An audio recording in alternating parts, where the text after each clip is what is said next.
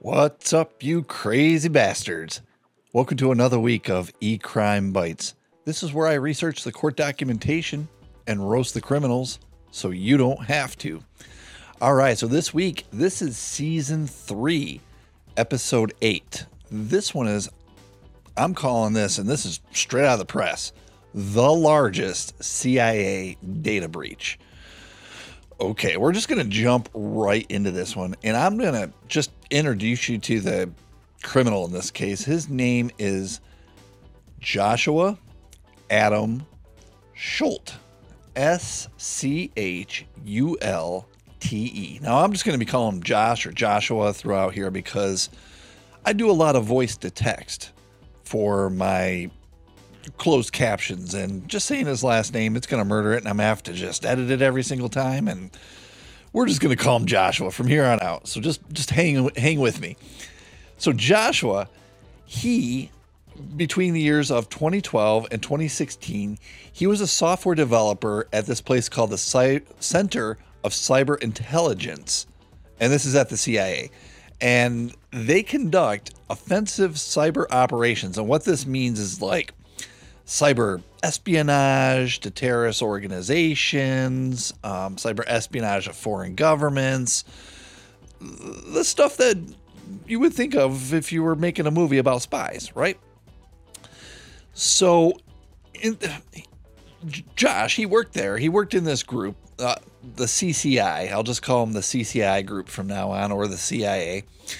So in this group that he worked, they worked on tools. And as you can imagine, if you're not a computer person, people attack each other on the internet all the time. They try to exploit vulnerabilities in your phones or your laptops.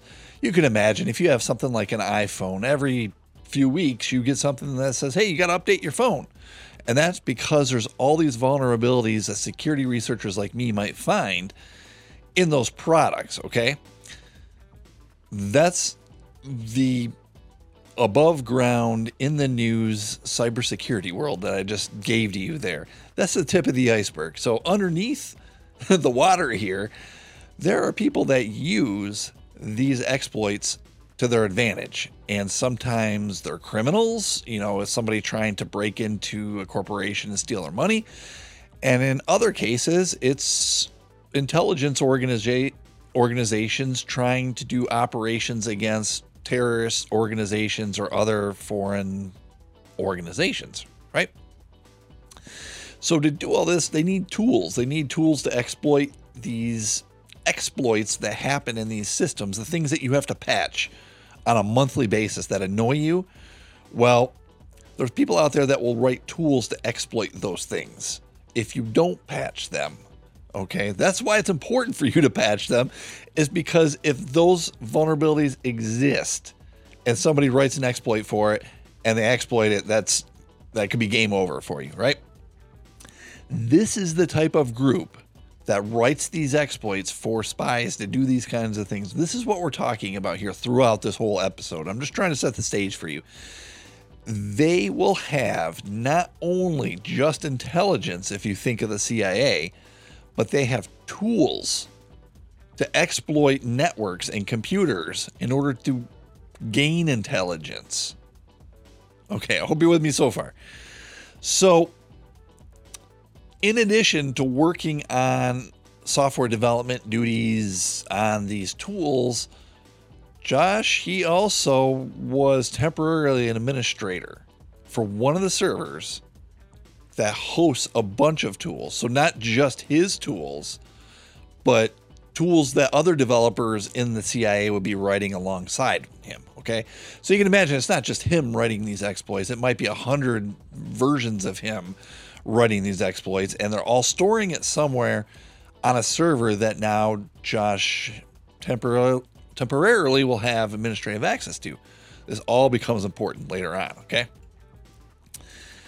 So, somewhere along the lines of March of 2016, I read that Josh was moved out of, or he was like moved within branches of the CCI group within the CIA because he had personnel disputes with somebody else some other developer. Okay, so it sounds like, they had a beef with each other. Who knows what happened? Maybe it went to HR, and then it sounds like Josh was moved, and who knows what happened to the other person. Now, I was going to crack a joke. Maybe he died. It's the CIA. Who knows, right? I'm just joking. All right, so after he was transferred, okay, it sounds like he wasn't supposed to have this administrative access anymore that I just told you about. So what does he do when he needs it? And he's going to need it in a minute. I'm going to tell you why. But he abuses it and finds a way to get administrative access when he's not supposed to have it. Okay? So, because of this, in the cybersecurity world, you can put some measures in place sometimes to detect when things like this happen, when abnormalities like this happen. And I imagine, and I'm just reading between the lines of the court documentation here, there was something that alerted somebody that wasn't Josh, and they said, hey, he has administrative access, and they probably looked up and went, oh, well, shit. That guy's not supposed to have administrative access. So they did whatever process it is in the CIA. They darted him and poisoned him and killed him and pushed him in the river. Just joking. No, they went and talked to him. What they said in the court documentation. They went and talked to him and they said, listen, motherfucker, no more of this shit. We saw you, okay? We saw you switch to administrator, even though we took your administrative access away. No more of that. No more becoming administrator. We know that you're in cybersecurity and you guys can do that magical shit and just turn yourself into administrator. We're telling you now, don't do that anymore. We're taking it away and don't do it anymore. Okay? So that's important here. This is going to be important to the case later on. So that happens. Before they take it away, what does he do? He secretly opened another administrative session so you can imagine he had a couple sessions, right? So they knew of session A and they're like, bad boy, you were administrator, and they took that session A away, but he's like, I had session B over here. You didn't even know about it. So now he's still administrative. He has that administrative access to this important server that has all these tools that the CIA would use against people like Osama bin Laden if they had to break into the computer network, assuming that there was a computer network for Osama bin Laden. But you get what I'm saying, right? All right, so there a couple points here. The group that Josh worked in sounds like it wasn't a ton of people. It was like 3, 4, 5 people that were within his physical vicinity, meaning the office he went to, if he were to turn and try to punch somebody, he could only punch a handful of people. Okay. It wasn't like he was working in a room of thousands or hundreds or even tens of people. It sounds like it was very segmented and very compartmentalized. Okay. And this is also important because when Josh is doing stuff on his computer, that means people aren't really paying attention because there's not very many people in there, right? You might have like a guy in a corner over here, another guy has his monitor turned over there, and you're like, that fucker over there, he's surfing porn. That's the only reason people at work will turn their monitor so you can't see them. They're surfing porn on work time. It has to be. But anyways, there's only like 3 or 4 people there. So even if they each took a corner of the room, you can pretty much hide everything you do on a computer monitor. And nobody's going to be like, Josh, are you doing something you're not supposed to? Which is, yeah, he's doing a lot of stuff he's not supposed to in this case. So, with all that background, here we get to the meat. Okay, here's the meat of the story. Josh uses, well, first of all the other developers, they went home. I don't know if it was like, Christmas party and everybody takes off and he's like, I'll stay around and I'll clean up, guys. Don't worry, I'll be here. And they all left thinking nothing of it. Josh sits down. He uses his super secret server administrative session that I just told you about that nobody knows about, that they said you shouldn't even have. And he executes a series of, and I had to say this verbatim from the court paperwork because I know I've probably seen this before, but it's such a, oh my gosh, it's such a cringy phrase that I got to say it. You ready? He executed a series of cyber maneuvers on the CIA network. And to a computer person like me, when you say something like that, I got to make fun of you. I got to make fun of you. Cyber maneuvers. Oh my God. I felt like I was back in the early 2000s watching CSI. It's horrible. Anyways, that's what they said. He did a series of cyber maneuvers on the CIA network to restore his revoked privileges, break into the backups, steal copies of the entire CCI tool development archives, revert the network back to its prior state, and then delete hundreds of logs in an attempt to cover his tracks. Okay, let that sink in for a minute. So what he did, if none of that made sense to you, because let's say you're not a computer person. I know I have a segment of my audience that just come in just for the true crime, and I'm going to try to explain this as much as possible. Hey, listen, if any of this stuff is confusing, just drop a comment.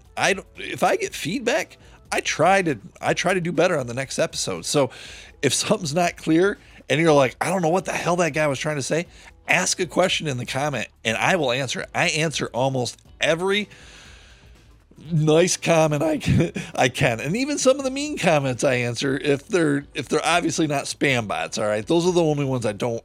If I don't answer you, it's because I think you're spam, basically. Okay. So what happened is Josh sat down with no supervision, got administrative access on a very important resource in the CIA, stole all the tools that are able to break into other people's computers and phones and things that they wouldn't even know that you broke in, because this is a classified environment. Okay. This is not a commercial environment. People don't know that these things exist, and he stole them all at once.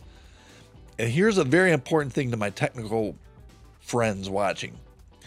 He stole it from a backup server.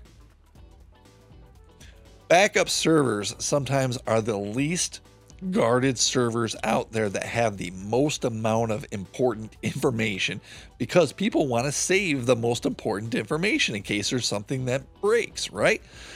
And a lot of times people forget about the backup server as a security practice in comparison to things like their web server and these other more important servers that the public sees. Well, you get your hands on a backup server like Josh did in this episode, you're going to see that it becomes the largest CIA data breach. And in my opinion, that backup server is the reason this does become the largest CIA data breach up until the point that I'm recording this podcast. So hopefully there's not a bigger one and you're watching back going, that guy, he's wrong. He's wrong. There was a bigger one.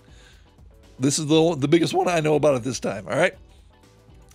So Josh, then he doesn't stop there. He goes home. Okay, listen, just when you think this case is over, Josh goes on and does on more stuff. Okay, so he's at home now, and it's not like he sits on it. He doesn't go to Russia and try to sell them like we saw in previous episodes. You know, back up. I got a lot of episodes where people have stolen stuff from classified environments and they try to sell it to other nations. He doesn't do that here. He transmits the stolen CIA files to WikiLeaks. And if you're not familiar with WikiLeaks, they're a place online where whistleblowers can go to give that whistleblown information to the public.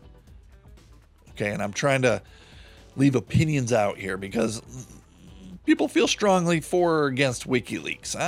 I'm kind of in the middle on it. You know, you kind of need the whistleblowing, but you need to be careful with classified information like we're talking about in this environment. So what happens is Josh sends this classified information to WikiLeaks, which is not a classified environment, not even a U.S. company or organization. Okay? And he used tools. We know this later because of the investigation, but he used tools that WikiLeaks said to use if you're going to be sending important shit over the internet, like the Tails operating system and the Tor browser, both of which are used to try to cover who is on the initiating side of a lot of these communications. Now, on May 5th, 2016, Josh is like, I've sent everything that I stole to WikiLeaks. I should probably cover my tracks, right? Yeah, I don't want to be caught. I don't want to have the feds bust in my door and have a bunch of data on my computer, right? So let's delete that shit. So there's this term that we will use. It's a technical term. It's called wipe. And in the computer realm, what it means is to take every spot that data can be written on your hard drive and overwrite it with something else. So what the way that computers work is typically when they delete things, they don't really delete it. They're just like, I don't care about it anymore. It's kind of like you leave the book on the shelf. You just go back and never pick up the book again until you need the spot. Then you throw away the book and put a new book there. That's kind of how computers work. So what you can do is go to every spot that is open and put a new book there, basically. So take out all the old books and put new books there. So what it means is if you have open space on your hard drive, it's going to write something there, write a new file, just random stuff like Shakespearean literature across it. So that way, when it's deleted later on, if somebody else tries to undelete it, they're just going to see the Shakespeare and go, what the fuck was this guy? Okay, well, he wasn't looking at classified material. He was reading Shakespeare the whole time, right? That's what can happen here. So Josh, knowing this, he wiped his home computer trying to get rid of any type of evidence that he could. Okay, so that shows that he knows that it's wrong. Not only that, but I mean, I think even the most craziest person ever would look at classified information and go, I probably shouldn't give that to the public. And if I do, I'll get in trouble for it. Okay, so Josh doesn't stop there. In November 2016, he resigns from the CIA. Okay, and prior to resigning, it wasn't like he just resigned. He was like, hey, thanks, guys. Thanks for the time. Thank you. Thank you for all the time that I spent here. No, he was like, fuck you guys. Fuck all of you, because I had a dispute with people and management mistreated me because of that dispute. So I'm pissed off. And he's like telling all his coworkers and stuff this, according to the court documentation, on his way out. So think he's disgruntled. Okay. At this point, he's leaving and disgruntled. This should be sending up red flags, I hope, where he works. Now, WikiLeaks has this information. Josh has quit. March 7th, 2017, WikiLeaks starts publishing it. And it's the biggest public leak of classified information of all time. Okay. And there were 26 disclosures of classified data on WikiLeaks, which is anybody in the public of any nation can go there and see this stuff. And they called it the Vault 7 and Vault 8 disclosures. Okay. And that's sort of the code names for these repositories that were stolen that were then released to the public through WikiLeaks. Okay, so you can imagine the government one day was probably sitting down and reading the paper and went, oh shit, guys, all our CIA tools just got leaked to everybody on WikiLeaks. Did anybody else see that? And everybody else came into work and was like, yes, we saw that too. So they started an investigation immediately. And they wanted to figure out who stole the information. And now there's some points in here where I was like, this is pretty cool how they did this investigation. First of all, they said they quickly identified who the suspect was. It was Joshua. Okay. They said that they identified him quickly because when they looked at the tools that were released, they started basically correlating on their network. They're like, where are the spots all these tools show up? Oh, well, there is this server over here that has all the tools on it. And then there's this other server, this backup server over here that backs up the tool server. That's obviously where this should have come from, right? And then you follow the chain of the investigation. The next thing is, who has access to this server? And they looked and they said it was a very small number of system administrators who had access to the server. And then they started looking and they said, who had access in the time frame that we care about? And I'm going to spare you the details, but there's some investigation that happened that was pretty clever. And they looked at the time date stamps of these tools and they ended at a particular date. And the way they ended, they said, this kind of looks like it ends at the end of a day every day. And geez, that kind of looks like a backup. and they said, who else has, access? They basically, that led them to the backup server, right? So just looking at the time and dates on the tools themselves led them to the backup server, which is another piece of evidence that they looked at and they said, who else has access to this? And when you do the correlation between servers that different people would have access at the relevant point in time, the numbers of people that are suspects, it's like a Venn diagram, right? You have two circles and you put them together and there's that shared space in the middle. You start doing that enough time and the shared space just gets smaller and smaller and smaller and smaller. And all of a sudden there's only a couple people left, right? And one of them ends up being Joshua. Okay, so he was identified pretty much immediately. Now, this is the point. This is the point I wanted to highlight to you. This is the point I think where they went, oh shit, they figured out it was Joshua. They said when they did the analysis of the data that was stolen, which came from the backup server, right? They looked through and they're like, it's got people's names and data in here. So you can imagine there's like a Keith Jones in there and there's a John Smith. And then there's basically you can imagine like a gap of where Administrator Joshua would normally be if his shit was stolen. It was missing. And then it was the next person. So they looked and they were like, that's kind of weird. Everybody else's data is in here, but Joshua's is missing. And then I think that was the point where they were like, it's that fucking guy. That's the guy that did this because he deleted his data, only his data from this data leak and left everybody else's in it. So in my opinion, that's what led them to Joshua in the investigation. So the investigation continues and government's like, we better talk to this guy, right? I mean, that's usually what they do is they interview you first going, really hope this person tells me a lot of information. I don't have to do a lot of work. And then they sit down and they're like, hey, would you like to talk to me? And they read you your Miranda rights and some people talk and some people don't talk. Joshua decides to talk, okay? And this is in March of 2017. And apparently he lied a lot. He said he was not responsible for the data theft. He was not responsible for leaking it to WikiLeaks. And he was like, I had nothing to do with that. And, basically anything that they put in front of him, he was like, nope, had nothing to do with that either. Nope, had nothing to do with that. And that was basically his whole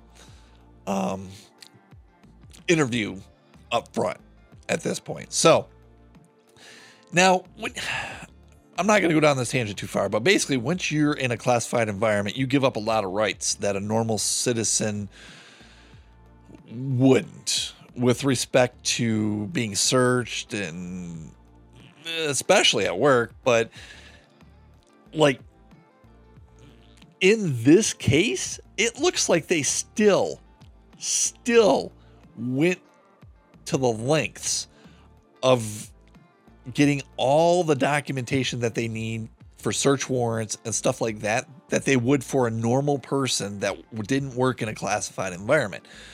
So in March 2017, the government says, we're pretty sure he's lying. So Judge, can we go into his apartment? There was an apartment in New York City. He used to live in Virginia, by the way, and this will become important. He traveled between the two. Think interstate. Interstate's going to come up here in a minute. But they were like, hey, Judge, mind if we get a peek in his apartment? Because we think he stole a whole bunch of classified stuff. And Judge probably looked at whatever their probable cause was and was like, yeah, you can get a look in there. So, and this was interesting. They tried first to do a covert search warrant, which would be the first one that I read about. I know they probably do them all the time, but it's the first one that I've read about in this podcast that I do. And they went in and they were like, holy shit, he's got a lot of computer stuff. A whole lot of computer stuff. So much computer stuff that if we were to do this covertly, we'd be here forever. He'd come home and he'd see us and our cover would be blown. And I immediately thought back to the Sopranos scene of when they broke in and got that light in the basement and stuff. Like that was what I was imagining. Exactly that. When I was reading the court documentation, I was like, this is that Sopranos scene. They broke in and they were like, Holy shit, he's got a bunch of desktops, a bunch of hard drives, he's got a bunch of tablets. Oh my God, we can't image all this stuff covertly right now before he gets home. We got to come back with an overt search warrant, which is usually what you see with normal people that don't work in the classified environment. The overt search warrant where they came in and they knock, and they're like, you need to stand over here while we go search the rest of your premises. They do that the next day because they realize they have so much computer stuff. That involved another court process where they had to wake up a judge and get a different paper signed by that judge, and they did, and they got it, and they basically came back the next day, and now Joshua knows that they're really searching for this classified material because they're at his apartment, tearing it apart, looking at all the computer pieces and devices and data that he has. Now, he has a lot of stuff, but we're going to zero in on something that the most important things here. That's what I try to do. E-Crime Bites. I try to give you just the pieces you need to know. He has a desktop. Okay. Think desktop. Not a lot of people have them. Most business people have laptops nowadays. So immediately, if you go into a desktop, I'm thinking younger generation gamer, because desktops are usually used in heavy gaming. You need that power. Or why else do you need a desktop, right? I don't know. I mean, they cost about the same and stuff, but you can't carry them around. So yeah, I would zero in on the desktop immediately, and they do, and they open it, and there's this thing on there called a virtual machine. And to the half of my listeners that aren't computer people, you're like, virtual machine, what is that? Let me tell you really quickly, and I apologize, technical folks, give me a second. It is a machine that runs inside your physical machine. And I know that was very vague, but you can imagine it's software that you run on your computer that makes another operating system think it's running on a physical computer that it's not. It's actually running in software. So you can imagine I can set up 3 virtual machines on my physical computer. And then that way, maybe one is meant for software development. Another one's meant for doing my testing on a web server. And then my third one is for my porn, right? That's what Joshua did here. His VM session, all porn. So apparently, agents, they went in there. First of all, it sounds like the disk was encrypted. So they were like, shit, we can't get in there. And then this is one of those cart before the horse things. There's an investigation that happens where they get passwords off of his phone and physical notebooks that he has written down. Okay. Like physical paper. So basically Joshua likes to write down his passwords different places. And then also he likes to reuse his passwords. Both of these are important. So at the point when the FBI is doing their investigation, they're like, we can't get into this hard drive. Well, we got these 18 passwords out of this book over here. Maybe they don't even know their passwords. It's like these 18 phrases. Let's try them. And they try them, and eventually one of them works. And they're like, holy shit. Now we're inside his virtual machine. Now what do we do? And they look around and they go, hey, there's this other really large file over here that looks really random. And I mean random, meaning the content, the ones and zeros, look literally random. Okay. And to my technical folks, that might make a little more sense because a lot of times in computer worlds, things aren't random. They are text that people can read. So immediately you look at that and you go, well, that's weird. Why would you have a really large random file? Well, to an investigator like myself, a random large file usually means encryption or compression because of reasons I'm not even going to go to not make my non-technical folks just want to tune away. But basically, those are the 2 types of files that you would see in a very large, very random file. It's either going to be encrypted or compressed. And they ruled out right away it wasn't compressed. And they go, that thing is encrypted. So they're zeroing in here at this point on a very large file. And they go, it's encrypted. So, you guys want to try another password in that notebook? Sure. They put another password in. It worked. It opened. And they saw there was another like a directory structure under there. Okay, so I'm going to spare you. There's a couple layers of this that goes on where they look around and they go, hey, there's another encrypted thing. And then they go back to their password list and they try another one works and they get in. And eventually they get to if you think of the nesting dolls where you take the one doll off and there's a smaller doll inside, this is what's happening here with encrypted containers. There's another one and another one and another one inside until finally they're at the files that they want to see. And are you like, they got the classified information, they finally caught him? No. Child porn. Lots and lots and lots of child porn. Like 3,400 images and videos of not just maybe child porn, but like definite, disturbing, horrific child porn. And if you know me from my prior episodes, I try to shield you guys from the stuff that's horrific. And this is one of the spots where I'm going to kind of fast forward in the story and not tell you about stuff on the hard drive because I read some of it and it was horrible.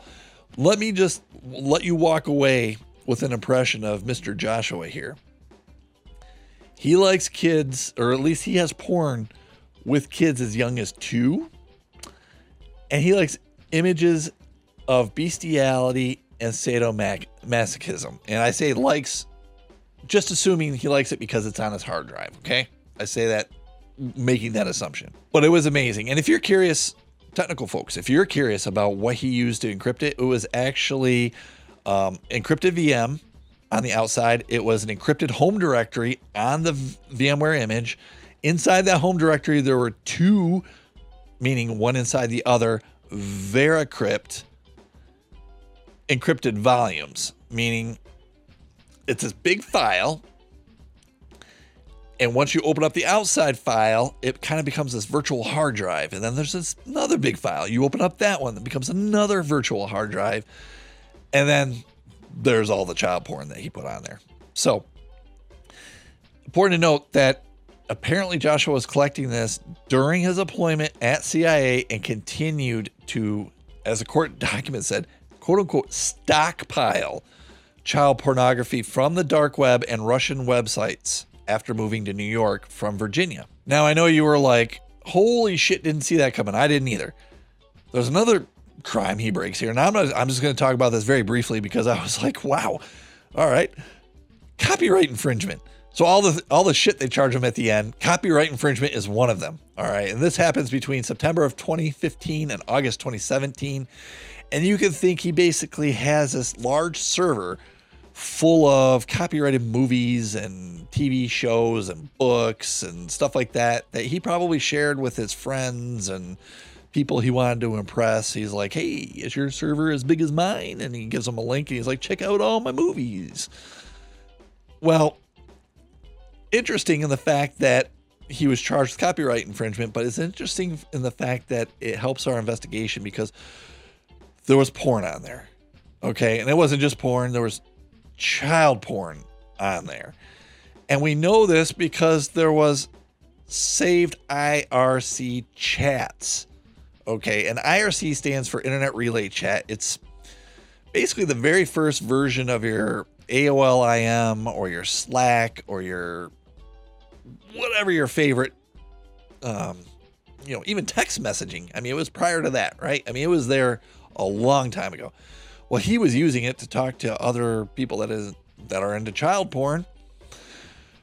Oh my God. And the chats are pretty horrible. I'm going to give you the ones that aren't so bad, that are investigatively important in this case. Now, I want to start out by, if you were on IRC chatting about child porn, would you use your first name? Josh did. Josh did literally use the word Josh. Okay. Later on, when law enforcement looks and they're like, Josh, and then we're looking at the real person, Josh. Holy shit, they actually match up. I mean, later on, he can't be like, hey, I used Brad. It wasn't me. It was this other guy that I know named Brad. It was literally his name. And so on January 17th of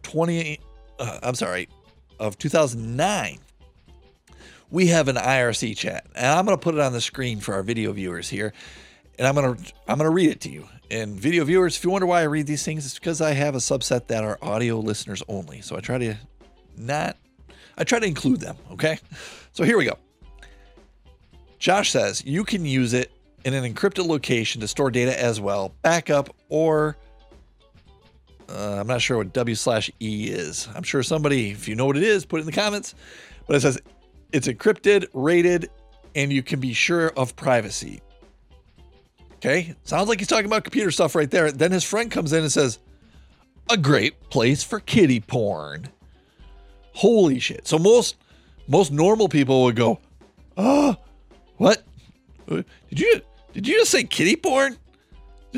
No. I was talking about like putting all the Sopranos on there. I wasn't talking about kiddie porn. Like, where did that come from? That's what a normal person would say. What do you think Josh said? He says, LOL. ... So, yeah, like he didn't say, get the fuck out of here or anything else. He just says, LOL. So this is where the conversation just continues. His friend goes, or normal porn, or backups. And then Josh comes back and he says, I guess if that's what you get you off. And I read that as like, he kind of roped his friend back into the child porn conversation here. I mean, his friend kind of was like, okay, you're not in child porn. I'll talk about backups now. And then Josh is like, I guess if backups are what get you off. And his friend's probably like, oh, so you do like child porn like me. Okay, well, let's continue talking about this. So then his friend goes, backups? And then he cracks like a nerdy joke. He's like, this tarball sure is hot. And then Josh comes back and goes, LOL, I meant kiddie porn. Oh my God. So if you were like, again, if you wanted to have any type of deniability, just went out the window there, because Josh is like, yeah, I meant kiddie porn.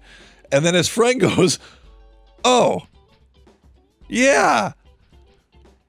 And then Josh says, just don't put something too illegal on there. And so his friend comes back and he goes, like what? And Josh says, I'd be pretty pissed off if the FBI knocked on my door and said I had terrorist plans to nuke the US on my server. I gotta stop there before I finish this, people. Me personally, if you were gonna break into my house and I were gonna have a choice of nuclear secrets and being a terrorist, or being a guy who had a bunch of kiddie porn, I'd take terrorist all day long, right? I mean, people will at least have a little bit of respect for a terrorist and be like, you had a cause. You stood up for your cause. A shitty cause, terrible cause, absolutely horrible cause, but you stood up for it. We got to commend you for that. There's no commending kiddie porn at all. Okay.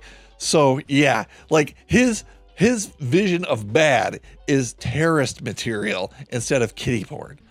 Okay. So to continue the conversation, his friend goes, oh, well, it's all encrypted. So you could tell the FBI to shut the fuck up. And then Josh says, ha ha ha. Yes. Well, encryptions can be broken. Oh, Josh. Josh, they can also be broken if you write down your passwords, right, Josh? Right? That's why we're reading this IRC chat, isn't it, Josh? It is. It's because somebody broke your password. It is. Okay, so we have another IRC chat now later on. This is March 13th of 2009.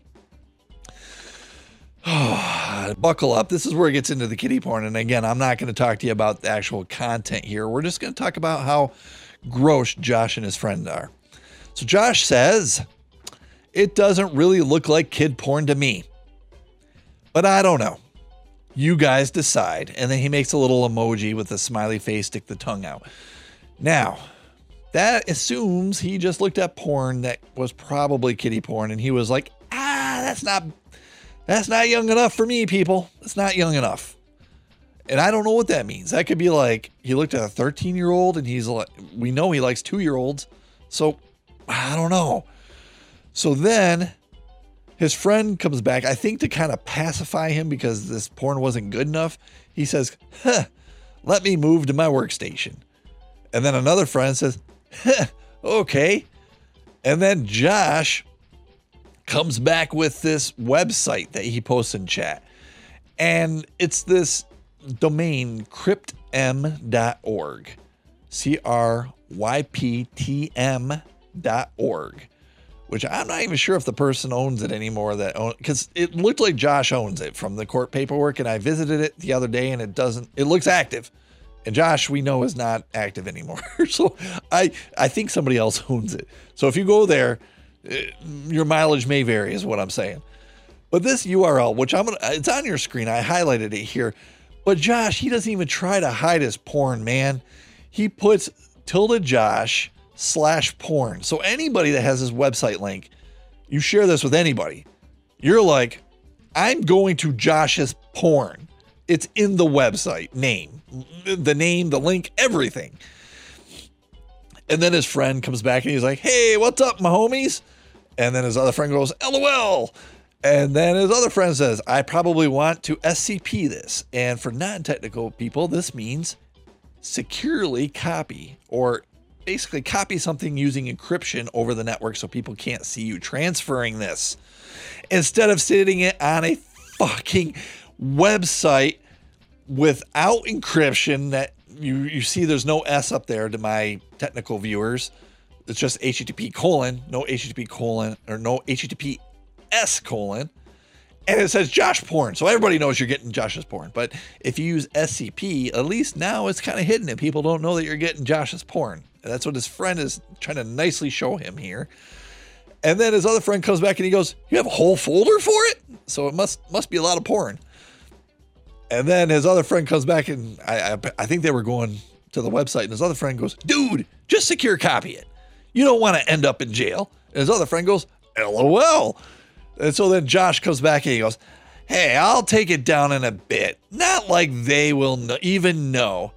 I got to pause here. Josh, again, Josh, we know. We're reading it. We're reading it right in the podcast right now, Josh. That's because they busted your passwords and read your... back up. I explained it earlier. Anyways. So Josh thinks he's going to take it down. Nobody will know about this child porn that's up there. And so his friend goes, what's the path? Meaning, what's the new link? And then Josh says, I don't see how they could tell. And I think he's talking about people would tell that this is porn. Dear Josh, it says Josh and porn in the link. Don't argue with your friends. They're just looking out for your best interest at this point. His other friend comes back and goes, heh. And so then Josh comes back and shows him the path internally to the web server. And it ends up being /home/Josh/HTTP, which means web to non-computer people, /porn. So he removed any doubt that, it's anybody else's porn. This is Josh's porn. He claims it. So his other friend, apparently probably seeing the link and going, why is Josh putting his name and the word porn in there? Goes, I don't know either. I'm not taking the risk. But which one should I watch first? And I was like, ooh, that's fucking creepy. And his friend comes back and goes, ha ha ha. And then his other friend comes back, apparently probably looking at the porn going, rename these things for God's sake. And his other friend goes, ha ha ha. So he has a lot of weird friends. And I'm just reading this for the audio folks. I know, video viewers, you can see this on your screen. And then his other friend comes back in and goes, like it was a restaurant or some shit. I don't know what he meant by that. But then Josh comes back and says, all right, hold up. I'm renaming. So apparently he finally took his friend's advice and is like, I'm going to go back and take my name, Josh Porn, off of this so it's not so goddamn obvious to podcasters in 2024 reading it that he is obviously sharing his porn with people. And then because he changed his name, his friends were like, god damn it, fuck, I was looking at that. Why'd you change the name? I'm going to have to reopen a new link now. And then Josh is like, okay, here. And he gives him a link and he goes, now try. And then his friend comes back to make fun at him and he goes, now I'm downloading notkittyporn.mpg. So he's like making fun of Josh. He's like, dude, you named all this shit, terrible stuff earlier. Now what? You're naming it not kitty porn? And so Josh comes back, apparently with a good sense of humor, and is like, LOL. And then Josh says, dude, it looks just like regular porn, which this creeped me out because that means he was looking at it and comparing it and going, Oh yeah, definitely not young enough for me. Need younger kids, which just grossed me out. And then his friend goes, I don't even like porn, which I call bullshit on, by the way. Me, the podcaster, I call bullshit on that. You would not be in here trying to get all these links and stuff and then be like, I don't even like porn. Yeah, bullshit. And then Josh comes back and says the last little piece of this chat that just leaves you with a horrible taste in your mouth. He says, you can't even tell they're underage, if they even are. Ugh. Okay, so we know Josh. He's definitely into. He's come on. I mean, you got to read that and you got to know. He sounds like he's into kids. I mean, he's into kids enough to know he's looking at people that aren't kids. We know that, right? So then there's another chat on June 28th of 20. I keep doing it. 2009.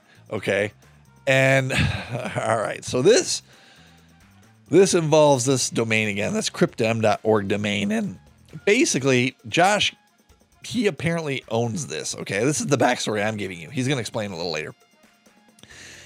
But he gives his friends ability to put their porn and other quote unquote shit, his words, on the crypt, which is his domain, cryptem.org.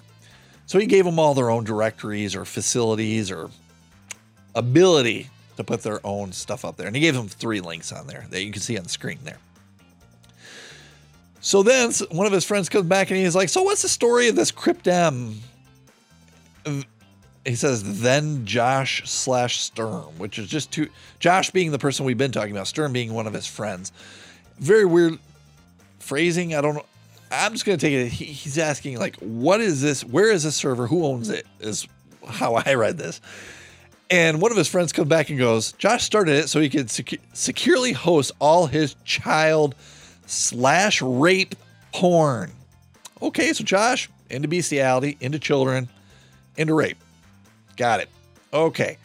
And then Josh steps in and he says, I got tired of my old server sucking back in Lubbock. And I hadn't built a computer in like almost 6 months. So I built a sweet server with 3 terabyte, RAID, etc. Stop it, Josh. Stop it. We all know you have such a big penis. You don't have to tell us about your 3 terabyte RAID. Okay. All right. His other friend comes back and he's like, nice. Where is all this stuff up there then? And then Josh comes back and gives him one of the links to the same website that he's been giving to him, which is, again, not encrypted. Doesn't have the HTTPS. It's just HTTP. And this time it's just /data. So you don't know what data it is, right? You could look at that data and be like, that's horse betting. That's horse betting. That's completely fine. And really, it's just child porn. It's all child porn. So we know some things based upon the investigation later. And I apologize. I jump around chronologically sometimes for you, but we know that in this time, he also literally went to Google and literally typed in child porn. Okay, when I say Google, I don't mean to go to some child porn search engine. I mean literally Google. I did computer investigations for decades. I don't remember ever hearing of anybody that went to Google and actually searched for child porn on Google. Usually people would go to specialized sites for that kind of thing, but Josh did. Josh went to Google and searched for child porn for his liking. And you would go, oh my God, that one time he did that. No, he did it multiple times. Okay. And we know this because later on, investigators, they can go to services like Google and say, hey, you've got this user named Josh and we're investigating him for all other heinous shit. And we need you to pull all the records that you have for him. Could you give them to us, please? And Google would say, sure. And they pull his search history and they pull his location history. If he has an Android phone, they pull everything they have and they hand over to law enforcement, assuming it fell into the parameters of the court order. And then law enforcement would basically get to see everything that Josh was doing on his phone based upon that data.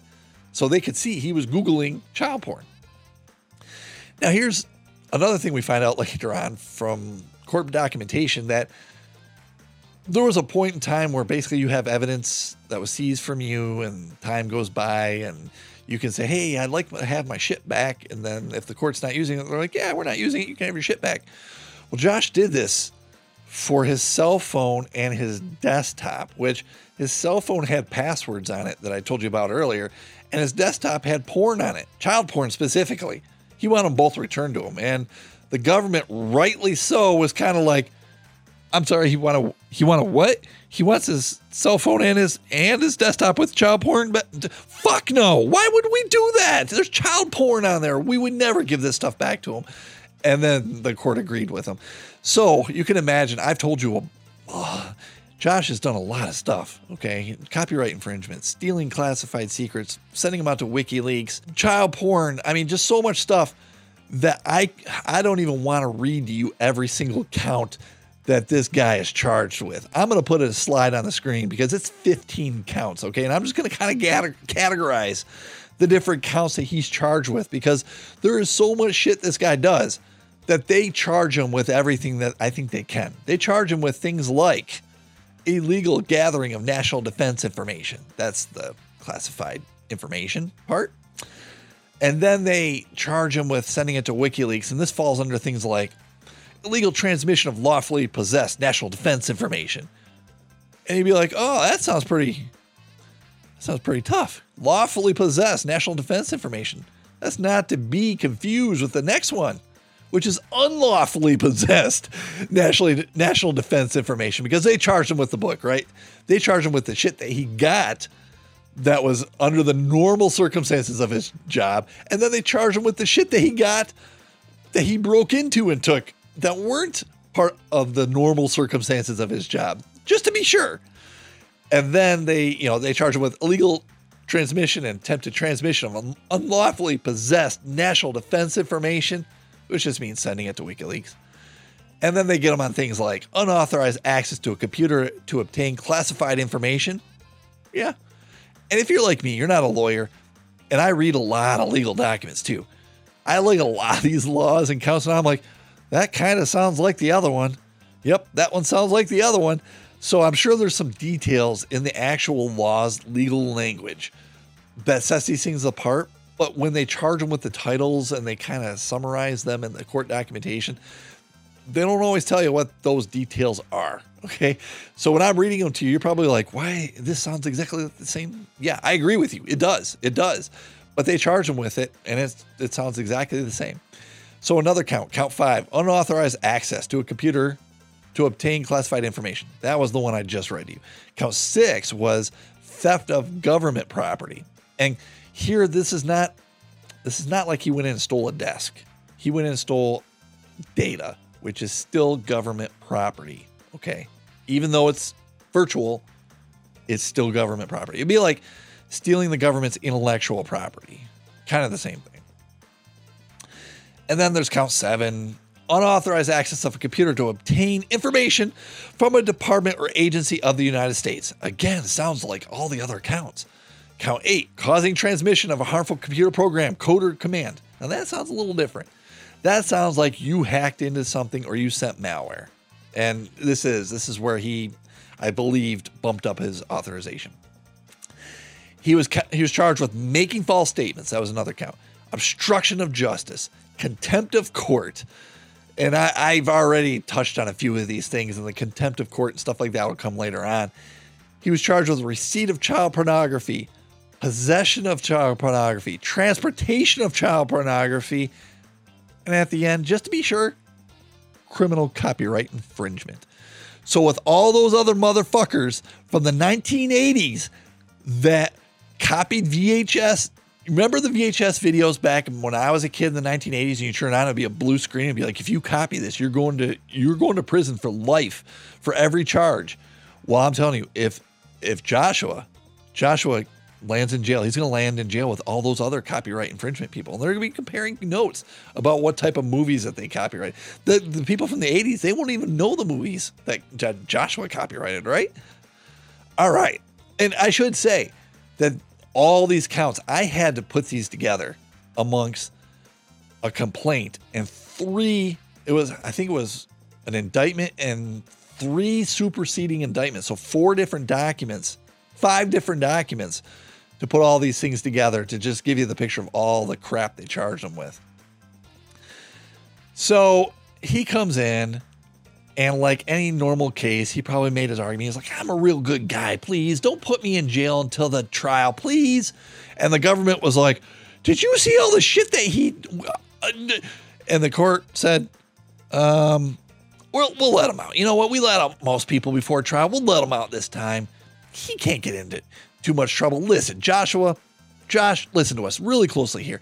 You cannot be on the internet and surfing porn and all this other stuff that you do.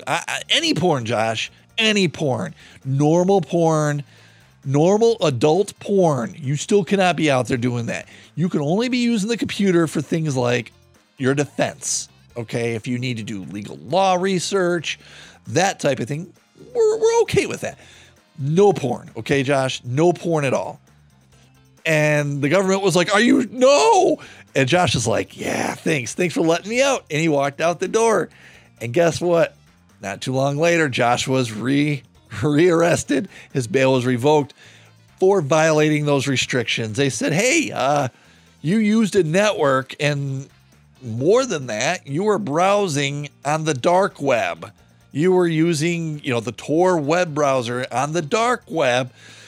Definitely not legal research, Josh. You're going to be put back into jail now until your trial, okay? So you would think, Josh, now he's sitting in jail, probably like, fuck, now I can't do anything. And they never let me do anything. And he's probably sitting in his jail cell, and he's like, I got to get into some trouble. And what's one of the things he decides to do? He fires his lawyer, okay? And he goes what is called in the legal world, pro se. Okay, Prose, not S-A-Y.